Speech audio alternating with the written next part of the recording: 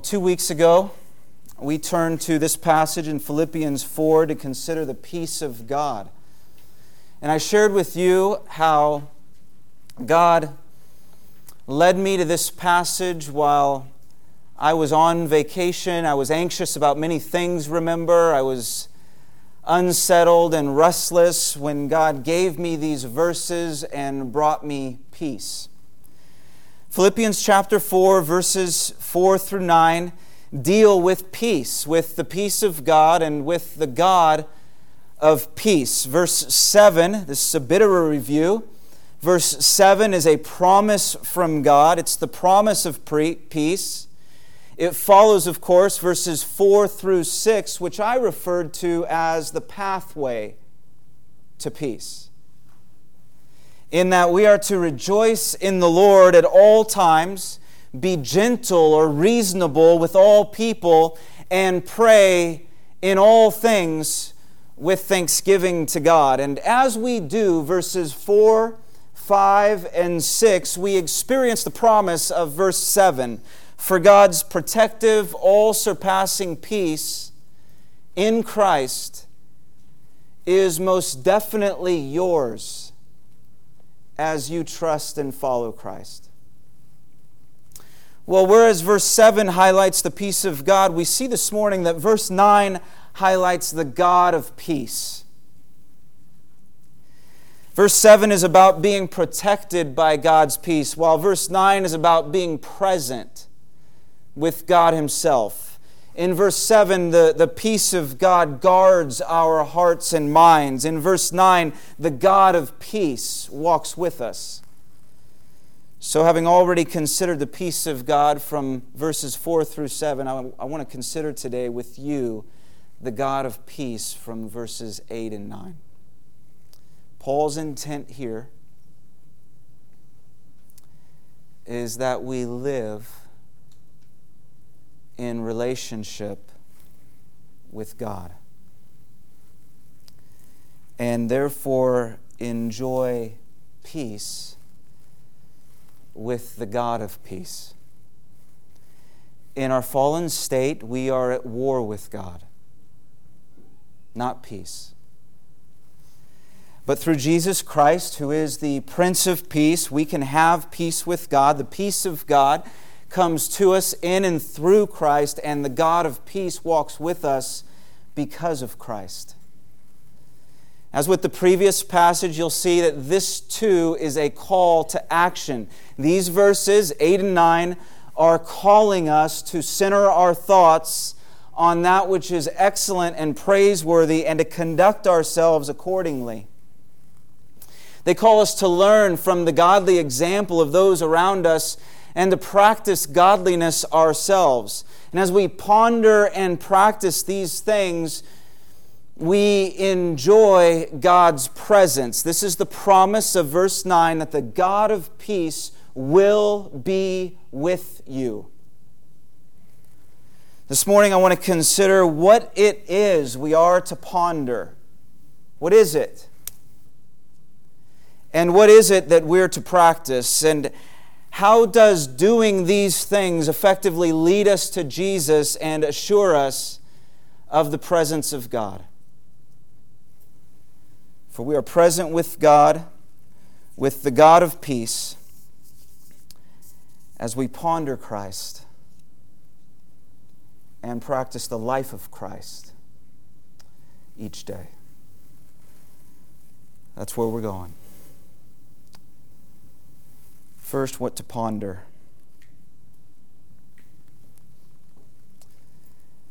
The battle for peace and peace with God is often won or lost in the mind. What we think about on a regular basis affects how we respond to the circumstances of life and to God who grants us life.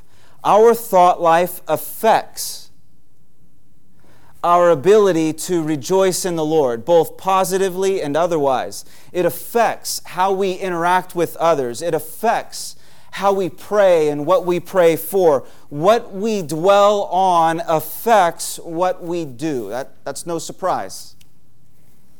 So in verse 8, we are urged to ponder certain things excellent and praiseworthy. Let's read it again. Finally, brothers, whatever is true, whatever is honorable, whatever is just, whatever is pure, whatever is lovely, whatever is commendable, if there is any excellence, if there is anything worthy of praise, think about these things. It's a beautiful statement, isn't it? I can almost picture it on a postcard or in a nice frame hanging on the wall. It has a certain ring to it, a poetic feel, and it calls us to higher living. But it's much more than mere feelings, mere sentimentality. It's much more than thinking good thoughts or the power of positive thinking. It's much, much more than that. This instruction to think about these things really means to evaluate them, to mull and contemplate them, to take them into account, to give them their proper weight and allow their value to influence your life. It really means to calculate the virtue of these things and live accordingly. Paul lists 6 specific qualities.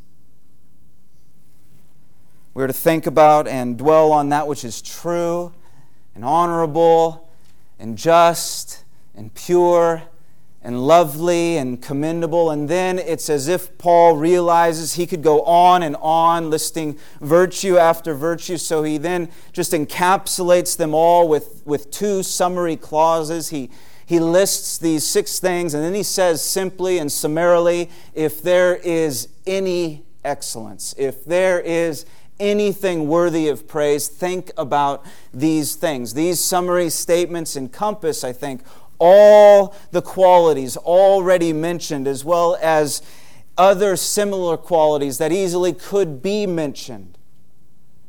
And so we won't take the time this morning to unpack each of these 6 things, though that would be a good exercise.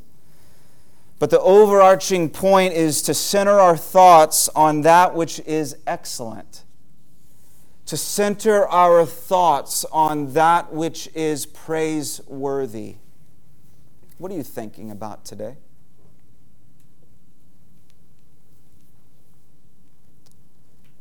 What's the state of your thought life this morning?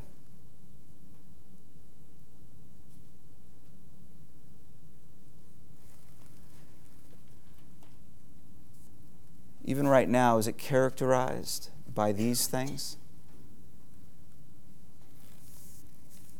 Are these the things you give your mind to consistently?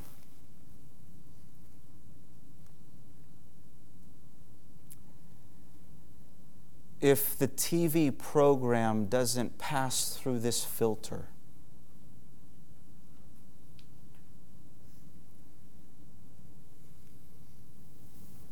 turn it off.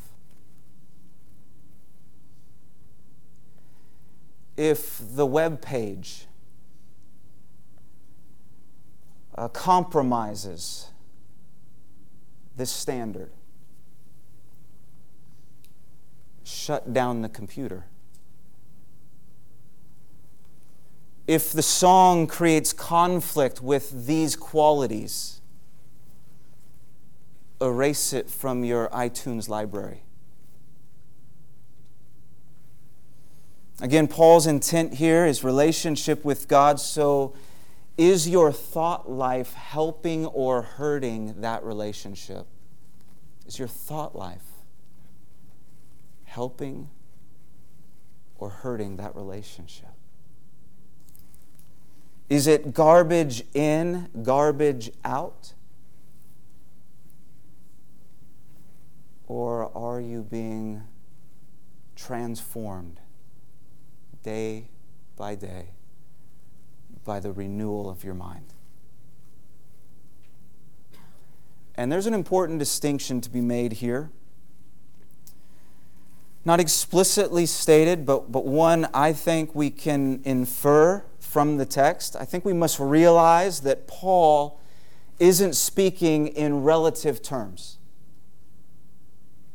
He isn't suggesting that you ponder what's true for you while I ponder what's true for me. He isn't asking that we think about honor or purity or beauty as we individually define it. He isn't calling us to grade these qualities on the curve of our own opinions, just molding and forming them around whatever makes us happy at any given moment. No, what Paul is doing here is he's calling us to a higher standard, to the standard of truth and honor and justice and purity and loveliness and all that's commendable. He's calling us to dwell on these things, not as we define them, but as God does, so that we're shaped by them and not the other way around. And so I want to therefore suggest that, in effect, he's actually calling us to Christ. Jesus Christ is the source. Jesus Christ is the means of all things excellent and praiseworthy. Do you believe that this morning? Listen, even things that aren't necessarily, quote, Christian, can effectively lead us to Christ. In other words, we don't need this pressure. We don't need to be the label police. We don't need to put a Christian label on everything that's true or honorable or just, though certainly, make no mistake, all truth, all honor, all justice speaks of Christ. We can appreciate purity and loveliness and all that's commendable, knowing that such things ultimately come from and point to Jesus, even if they aren't explicitly, quote, Christian. We can appreciate beauty and excellence in all its forms. We can applaud, for example, the concert pianist whose fingers dance across the keys and make music that stops us in our tracks and stirs something divine within us. We can admire the artist who captures our imagination with unbelievable skill and precision and beckons us to the divine. Have you seen Michelangelo's Sistine Chapel? We can stand on top of a mountain peak and be left speechless by the wonder of creation, because it all points to the Creator. All that is excellent and praiseworthy is from God and points to Christ.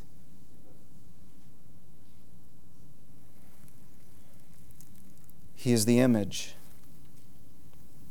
of the invisible God, the firstborn of all creation. For by Him all things were created. All things were created through Him and for Him, and He is before all things, and in Him all things hold together. Colossians 1. All things were made through Him, and without Him was not anything made that was made. No one has ever seen God, the only God, Jesus Christ, who is at the Father's side. He has made Him known, John 1. There is one God from whom are all things and for whom we exist, and one Lord Jesus Christ, through whom are all things and through whom we exist, 1 Corinthians 8. For from Him and through Him and to Him are all things. To Him be glory forever. Amen? That's Romans 11. And what this means for you in practical terms is this. centering your thoughts on that which is excellent and praiseworthy, on anything that is excellent, on anything that is worthy of praise, is meant to stir your wonder and worship of Christ. Right? So we're at the piano concert, and we're amazed by the pianist, and our amazement leads us to Jesus, and we praise Christ for gifts like that.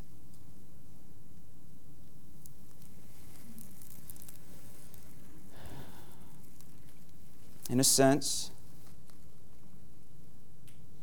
Paul is calling us to ponder the glory of Christ in all things.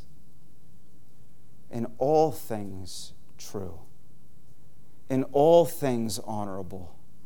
In all things just. In all things pure. In all things lovely. In all things commendable. In whatever is excellent or praiseworthy, we're to ponder and glory in Christ. So again, how is your relationship with Jesus informing and changing the way you think? In what ways are you centering your thoughts on Him tomorrow when you return to work or school? Listen, tomorrow when you return to work or school, what will your thought life reveal about your love for Jesus? The Scripture says, do not be conformed to this world, but be transformed by the renewal of your mind. It says to take every thought captive and make it obedient to Christ. It says that as Christians, we have the mind of Christ. So in anything excellent or worthy of praise, would you ponder and praise Jesus?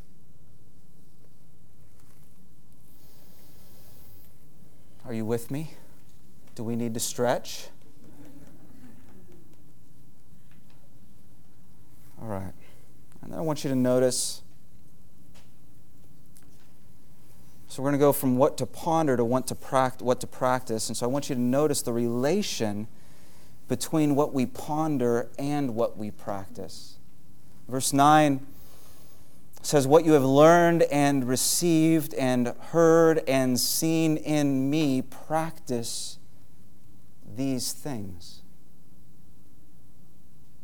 So the goal isn't simply to fill your mind with information, no matter how great that information may be. No, the goal is to live accordingly. The goal, it's not simply that we recognize Jesus as the source and means of all things excellent. It's that we actually glory in Jesus. The revelation you receive is meant to change how you live. It's meant to become habituated into your attitudes and into your thought processes and into the patterns of your daily life. The problem with some people, right? The problem with some people, even some professing Christians, is that what they believe and how they live never seem to jive.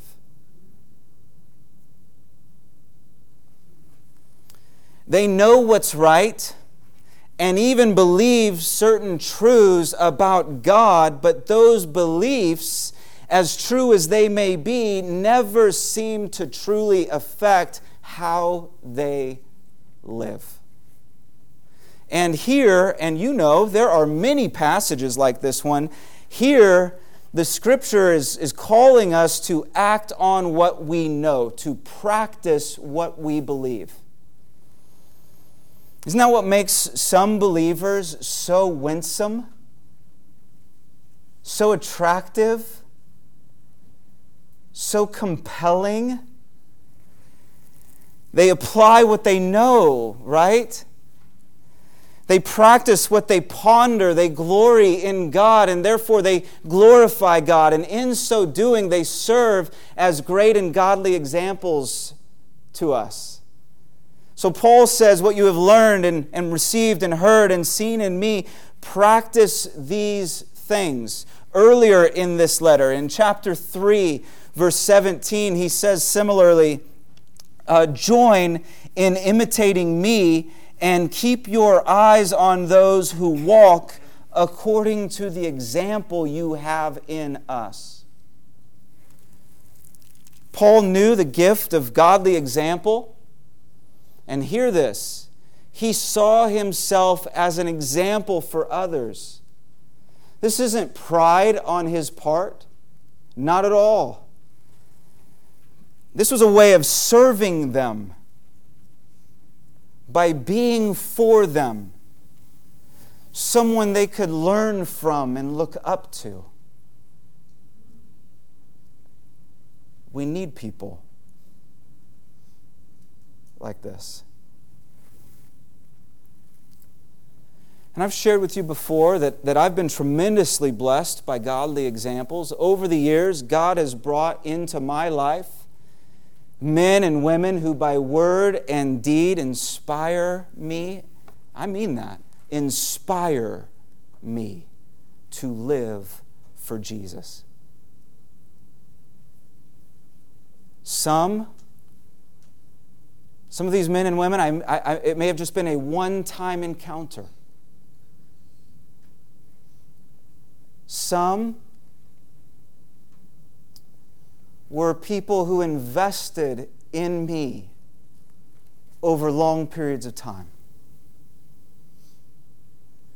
Some were more academic and doctrinally structured.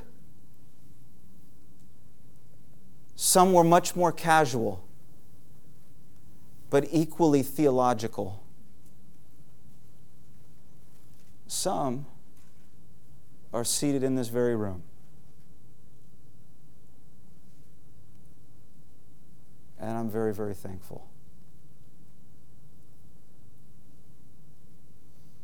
And I've had pastoral examples as well.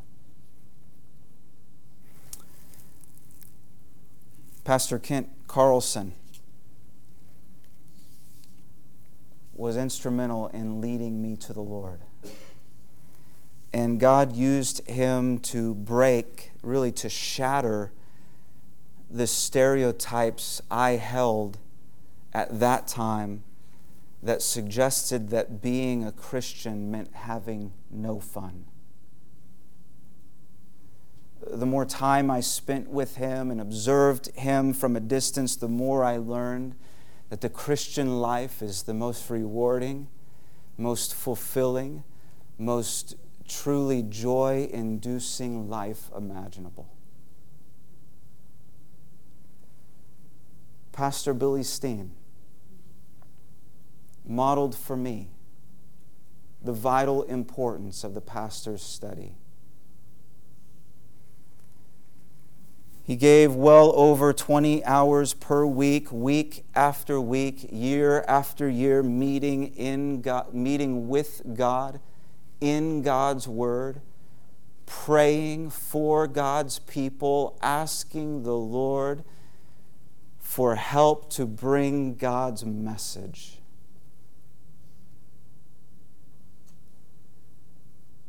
I'm forever grateful.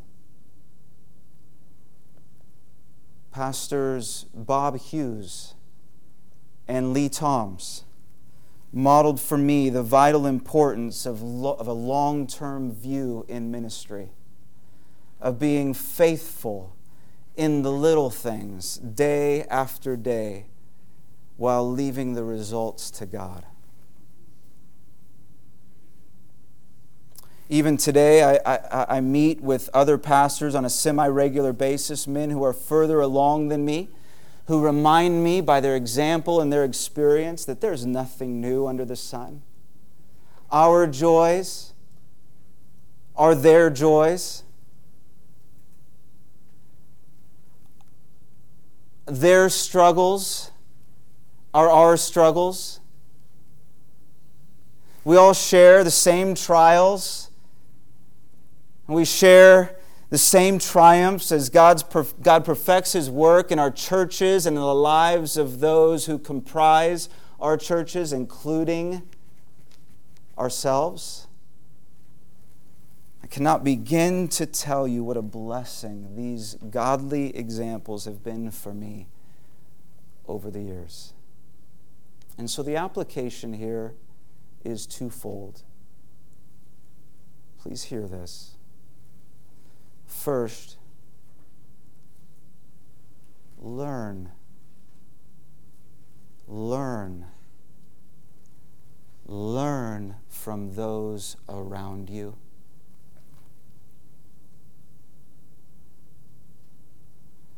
Are you teachable?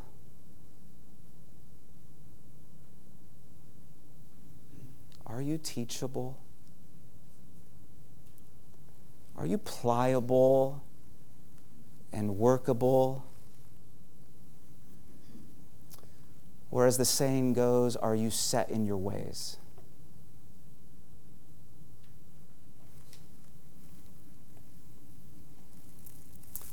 Can you admit, are you willing to admit that there may be someone else who may know more than you? Someone whom God intends to bring into your life? And would you be willing to follow their example? I want you to consider the men and women in your life who obviously love the Lord. I mean, there's no question, right? They obviously love the Lord.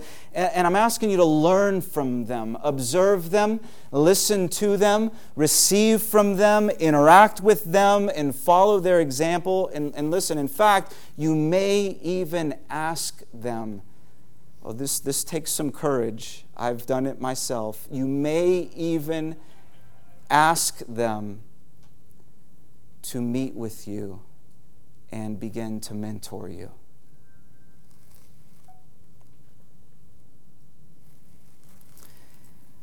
That's the first point of application. The second is this: would you be an example for others?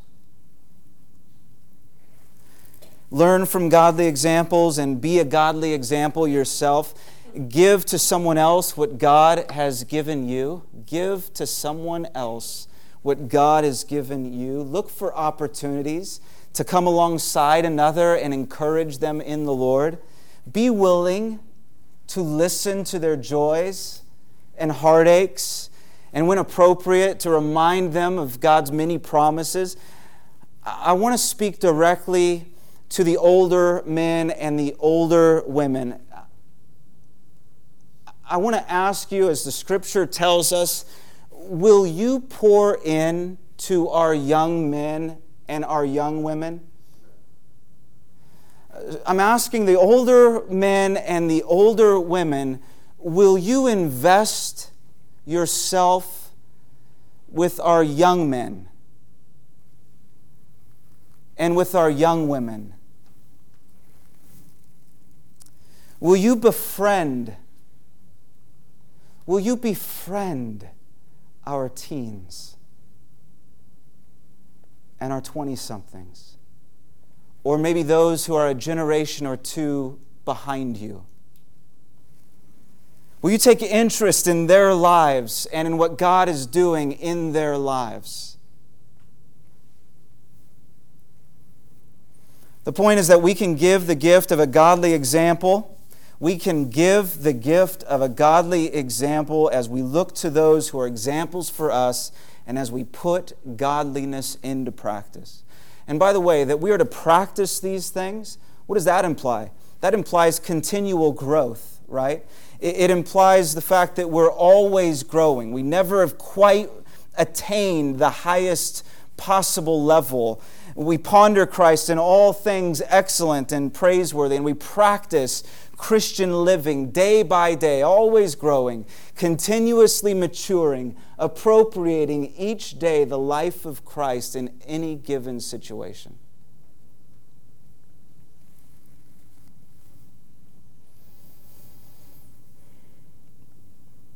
Look for an example, a godly example. And like the Apostle Paul and others, be an example And finally, we'll close with this. Please see the relation between practice, between what we practice. So there's a relationship between what we ponder and what we practice.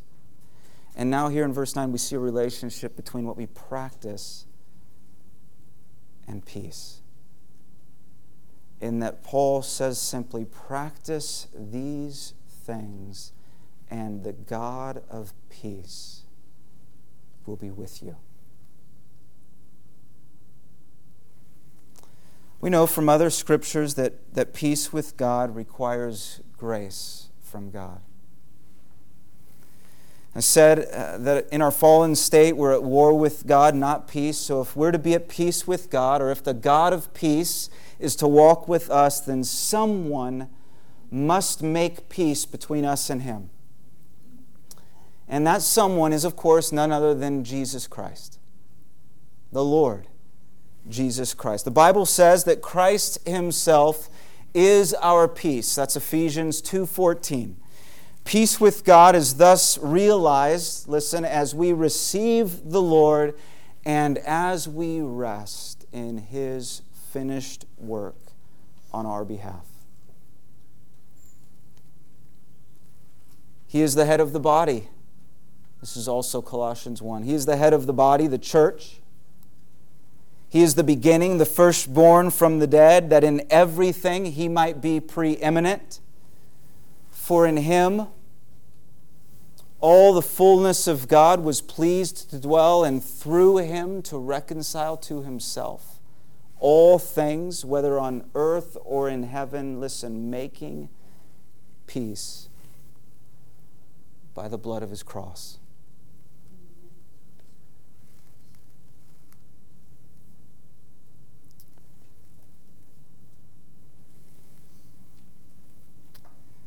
Verses 4 through 7 teach about the protective, all-surpassing peace of God. And here this morning, verses 8 and 9 teach about being present with the God of peace. And in both cases, we're reminded of the centrality of Jesus Christ, who is our peace and who makes peace between us and God through His atoning death and His subsequent resurrection from the dead. This is the Christian gospel. This is why Christ came. We who were lost in our sins and separated from God, we who rebelled against God, can enjoy peace with God through faith in Jesus Christ, whom God has given in love.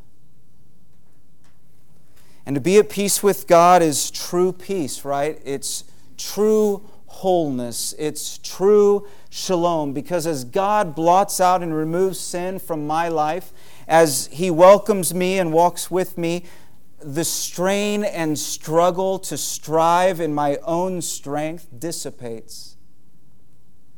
And I learn to rest in Christ and in His finished work for me. This is what's true and honorable and just. This is pure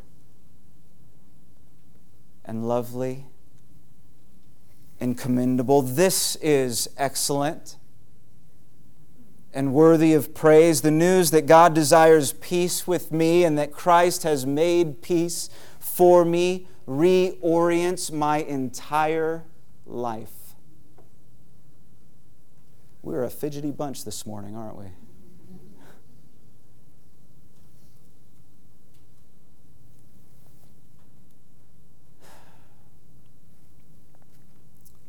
The news that God desires peace with me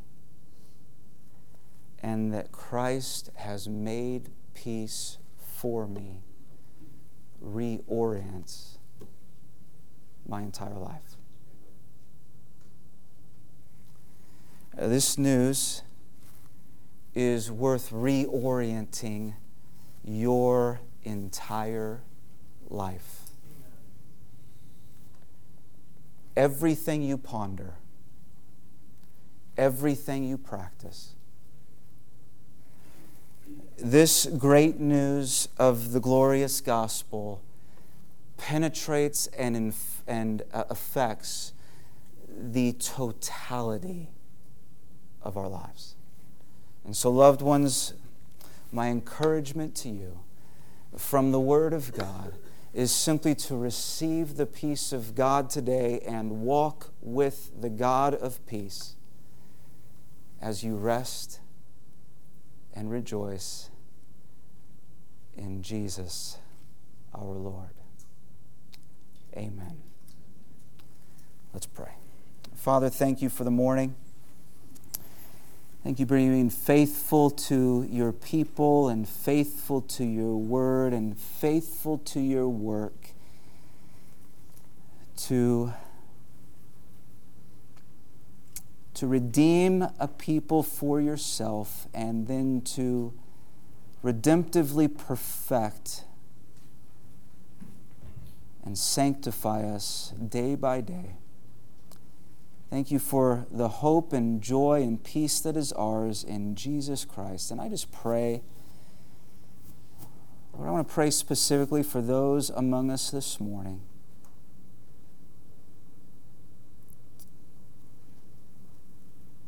who do not know this peace.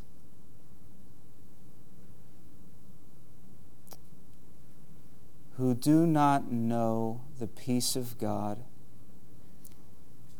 and who certainly do not know in personal relationship the God of peace. And so, Father, would you be pleased even now? Would you be pleased to open the eyes of their hearts and even their hearts themselves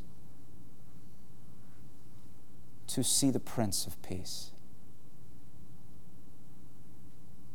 and to surrender their wills, their lives, and the totality of their lives to Him, from whom and through whom and to whom are all things. We praise you this morning because of Jesus.